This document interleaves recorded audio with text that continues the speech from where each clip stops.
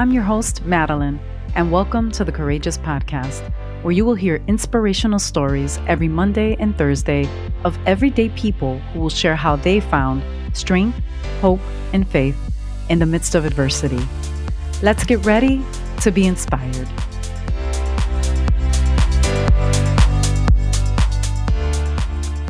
Today I have Sadie Alicea Ballesteros. She was born and raised in Chicago, Illinois. She is a wife and a mother of two young boys.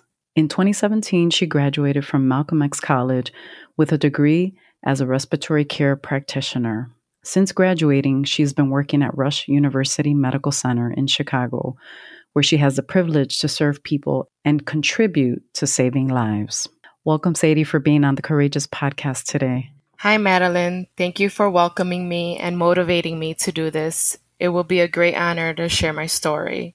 I'm super excited. I've known you for a very long time, probably since you were little. And I knew some of your story, but I didn't realize everything that you'd been through, in some of your teenage years. And so as we were talking about doing the podcast, obviously we discovered a lot of different things. And so I'm excited that you'll be sharing your story for the first time. And I know that you're going to do amazing things through this story. And so take us back to that time where your life was changed forever. Yes, of course. I can remember it was a very cold day in the winter of 2002. I was 13 years old and my mother received a call from my father's wife at the time, informing her that my father was diagnosed with stage 4 lung cancer. The cancer had took all of one of his lungs and a quarter of the other. My father's wife at the time informed my mom this information just so that my mom can prepare my sister and I the best way that she could because the disease was further along. With all honesty, I didn't understand at the time how severe this disease was and how fast it could have taken my father's life. Through the process of chemo, I witnessed my father deteriorate right before me, and deep down inside, I did grow a lot of anger. I was angry because I was helpless to my father.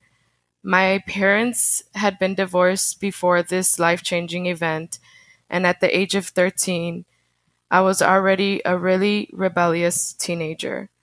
Once I started living through the life of my father battling cancer, I can admit my rebellious stage in life only got worse. So it sounds like you were carrying around a lot of hurt and pain, and I'm sure fear at such a young age for having to deal with such a difficult diagnosis and not being able to really do anything or be in control. What happened in the summer of 2003? After graduating, I turned 14 in July, and shortly after, I did experience another tragic event. On August 4, 2003, I was in a horrible car accident. I can't recall all the events of how the accident exactly happened, but what I can remember is that I was conversating with my cousin on the phone and going eastbound on Fullerton. Per bystanders, an SUV was going westbound on Fullerton Avenue and ran what was soon to be the red light. And to avoid hitting the vehicle in front of him, he ended up swerving and hitting us head-on collision. I ended up flying out the front windshield, and I was pronounced dead on scene. CPR was performed, I was intubated, and later placed on a ventilator. Looking back at all of this, I am alive by the grace of God. Amazing. So literally at 14 years old, you could have died, and you were put on a ventilator. I mean, that shows how critically ill you were at that time. How long did it take for you to recover from this trauma? My recovery was quite a hit on me and both of my parents. It took over a year for me to recover completely. I didn't mention previously, but in the car accident, I also broke my right femur, so I wasn't even able to walk for some time. My father was completely overwhelmed with his doctor visits and knew he couldn't even keep up with my homeschooling, my doctor visits, and my physical therapy. So my mother, who was pregnant at the time with my little sister, had agreed to take most of the responsibility of my recovery so that my father can focus on taking care of himself and battling his cancer. So during this time, I mean, you're recovering, obviously it took a very long time. How was your dad doing at that time? So the progression of my father's disease took a turn for the worst. My father was getting worse by the day. His pain was unbearable. I still couldn't even grasp what was going on. Less than a year after my car accident on March 20th, 2004, my father lost his battle against lung cancer and God called him home. I clearly remember the week before my father passing, the doctor informed us that the cancer had spread from his lungs to his hips to his spine and brain. My father had came to terms with the Lord's plan that when it was time for him to go, he asked not to be revived. Deep down inside, I didn't accept my father's decision for many years. But now when I realize it, although my father isn't living now, he was saved to live a longer life to enjoy with us as a family rather than instantly passing. And at the end of his battle, he was saved from excruciating pain. Well, I would definitely agree that your dad was a fighter. And the fact that you could see it in that way, that he stayed around a little bit longer in this fight, in this battle, to create new memories and to just spend a little more time with you. And I love that you shared that because I went through something similar. And that's exactly how I saw it. Like, I kept saying, thank you, Lord, that you gave us this extra time to create new memories, as hard as they were. And there were good moments. And so I'm so glad that you were able to enjoy him a little bit longer, especially, still being a teenager. And so what led you to become a respiratory therapist? I decided to be a respiratory therapist because of my life being changed when I was in the car accident and my father's experience with lung cancer. Now I can say I understand many diseases out there and I can save many lives. That's awesome. I love how even through this adversity, that you decided that you were going to give back, help others, but you found purpose through this difficult situation. And that's so key for people, that they might be going through something and they don't understand the why, and they need to look and dig deep and say, hey, maybe there is a reason this happened. Maybe I do have a greater, bigger purpose. And so I'm glad that you listened and that you activated that. Also, of course, to make your dad proud of the promise that you made to him. And so, I'm so glad that you did that. What was your motivation to push through all these adversities? So, like I said, I had put my parents through a lot through my teenage years, and before my father passing, he did ask me to promise him that no matter what happens in life, that I would continue my education. My mother was my role model, so she was a single mom, she earned her college degrees, and she truly worked hard to support us. I knew I owed my parents a better change for me, and I wanted to push forward to make them proud. And although I gave birth to my firstborn right after graduating high school, I still wanted to make them proud. God blessed me with my son at a young age, but it redirected me to move forward for my child and his future. Of course, having a child is always a motivating factor to continue to fight through, because you do want to lead by example and you do want to show your kids that no matter what you go through, you can still push through, do better, be better, and not be defined by your circumstance. So why did you think it was important to share your story for the first time? And what advice could you share with someone who's experienced something similar at a young age or even as an adult? There are many reasons why I share my story today. One of my reasons can be if this message does come across a teenager, I hope they use some of my life lessons as an eye opener for them. I pray and I hope that all teenagers learn to enjoy their teenage life, engage with family more, and dedicate towards their future. I just want them to know that even though they think things are impossible, that they are possible. And always remember that a negative can always turn into a positive. Just keep pushing through with all your faith, hope, and pray.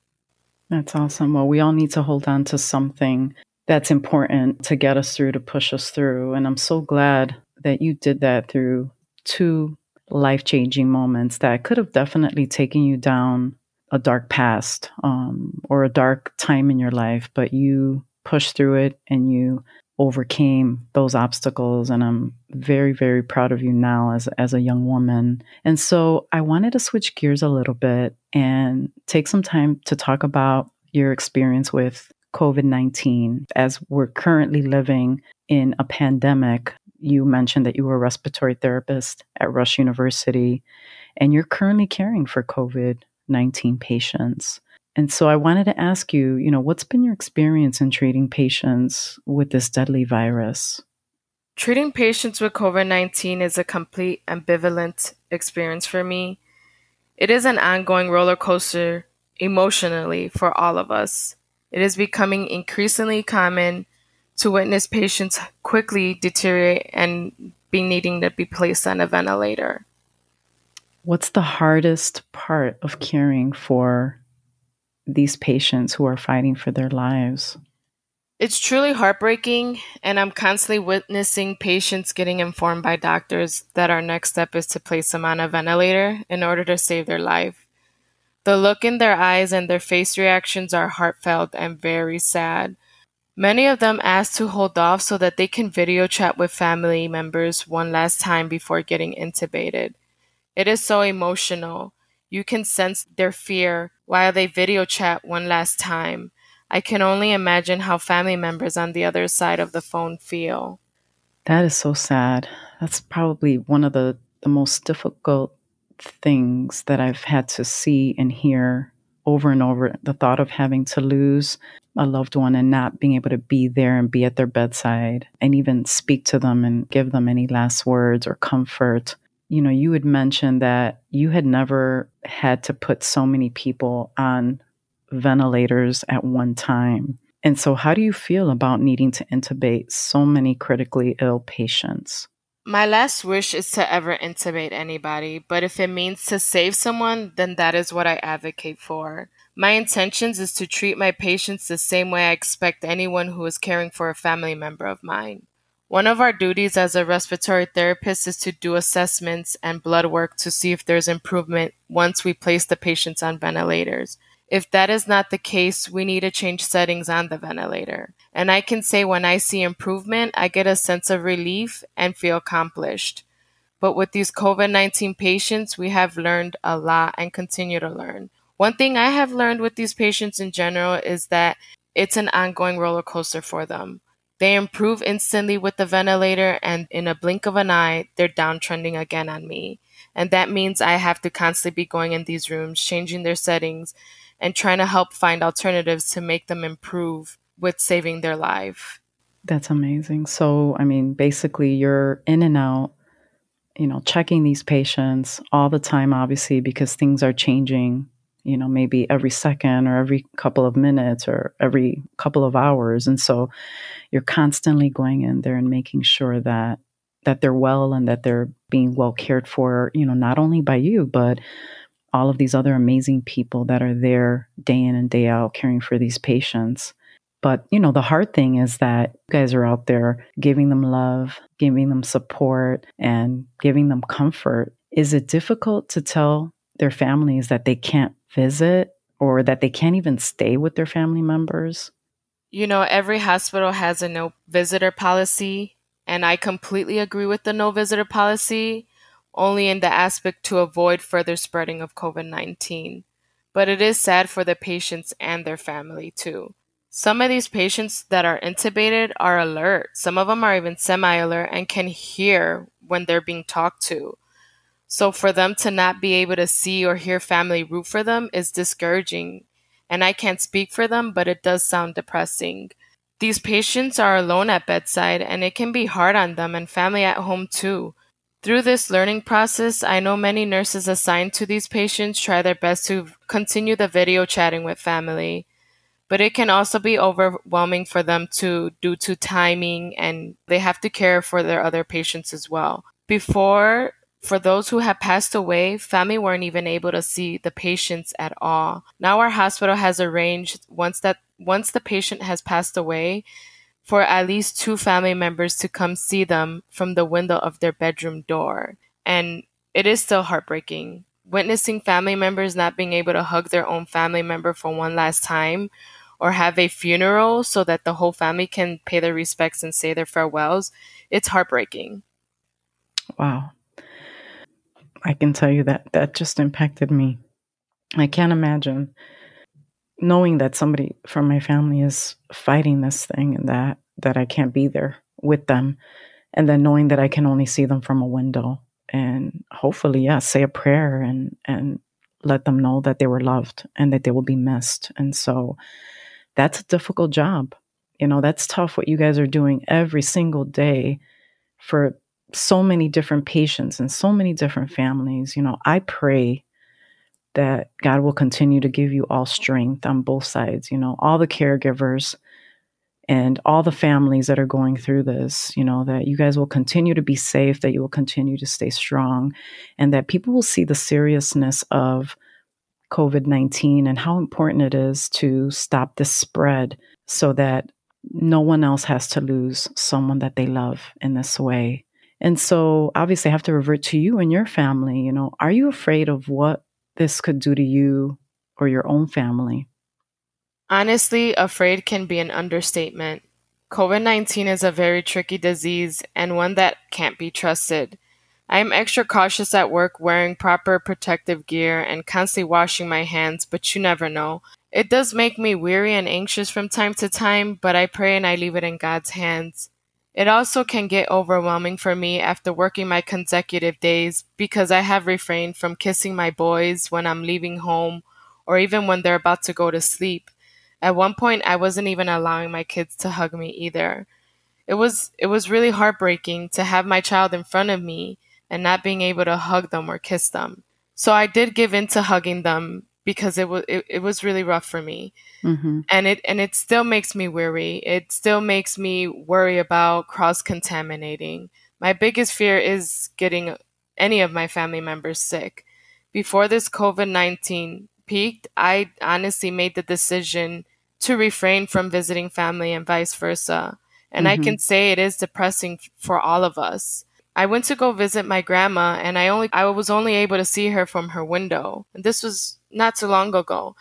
And it was hard for me. It was the worst part was she witnessed me crying and me leaving, but I left Mm-hmm. her crying too. I couldn't comfort her. I couldn't hug her. My youngest, he had to experience his birthday party through video chatting. It was pretty rough for him. It was hard for him to understand, but I can say the turnout was great.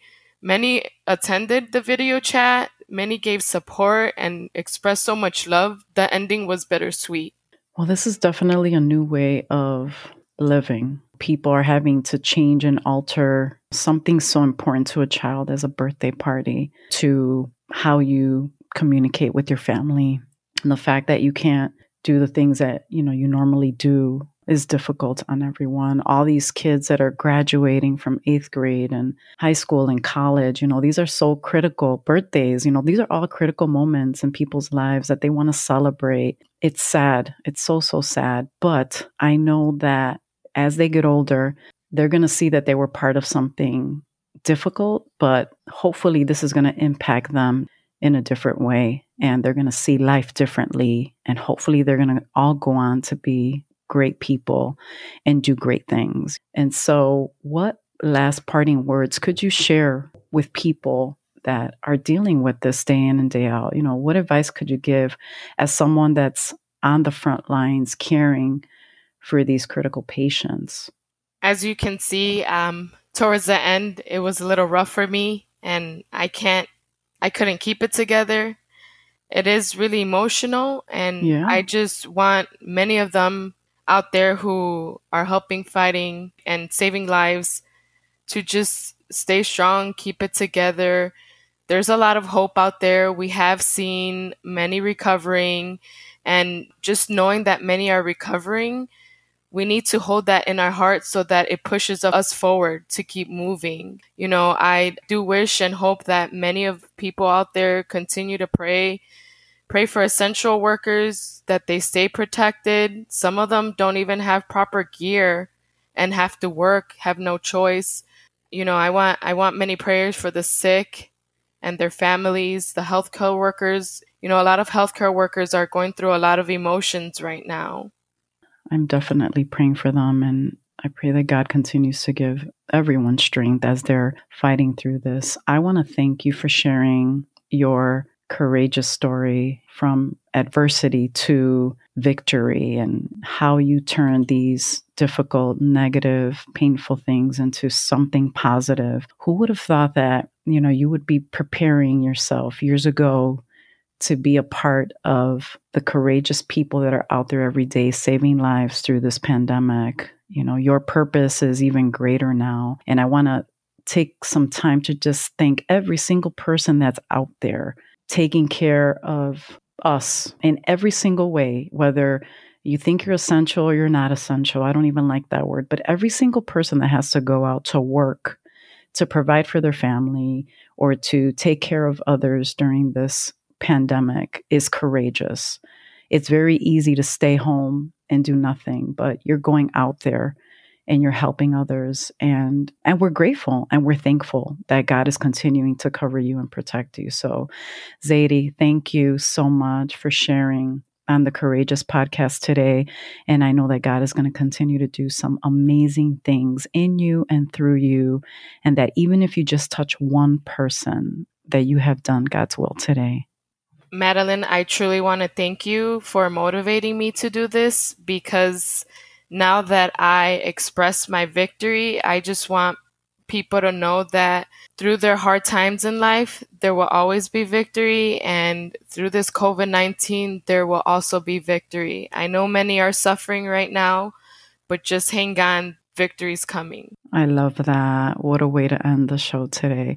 Well, thanks again. And we will see you again, hopefully in the future, and talk about your post-COVID life. Take care, Zadie. Hey, Courageous community. Thanks so much for joining us. I hope you were encouraged today.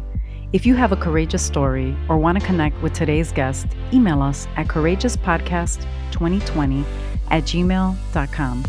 You can also find us on Facebook and Instagram at Courageous Podcast. Until next time, continue to be strong and courageous.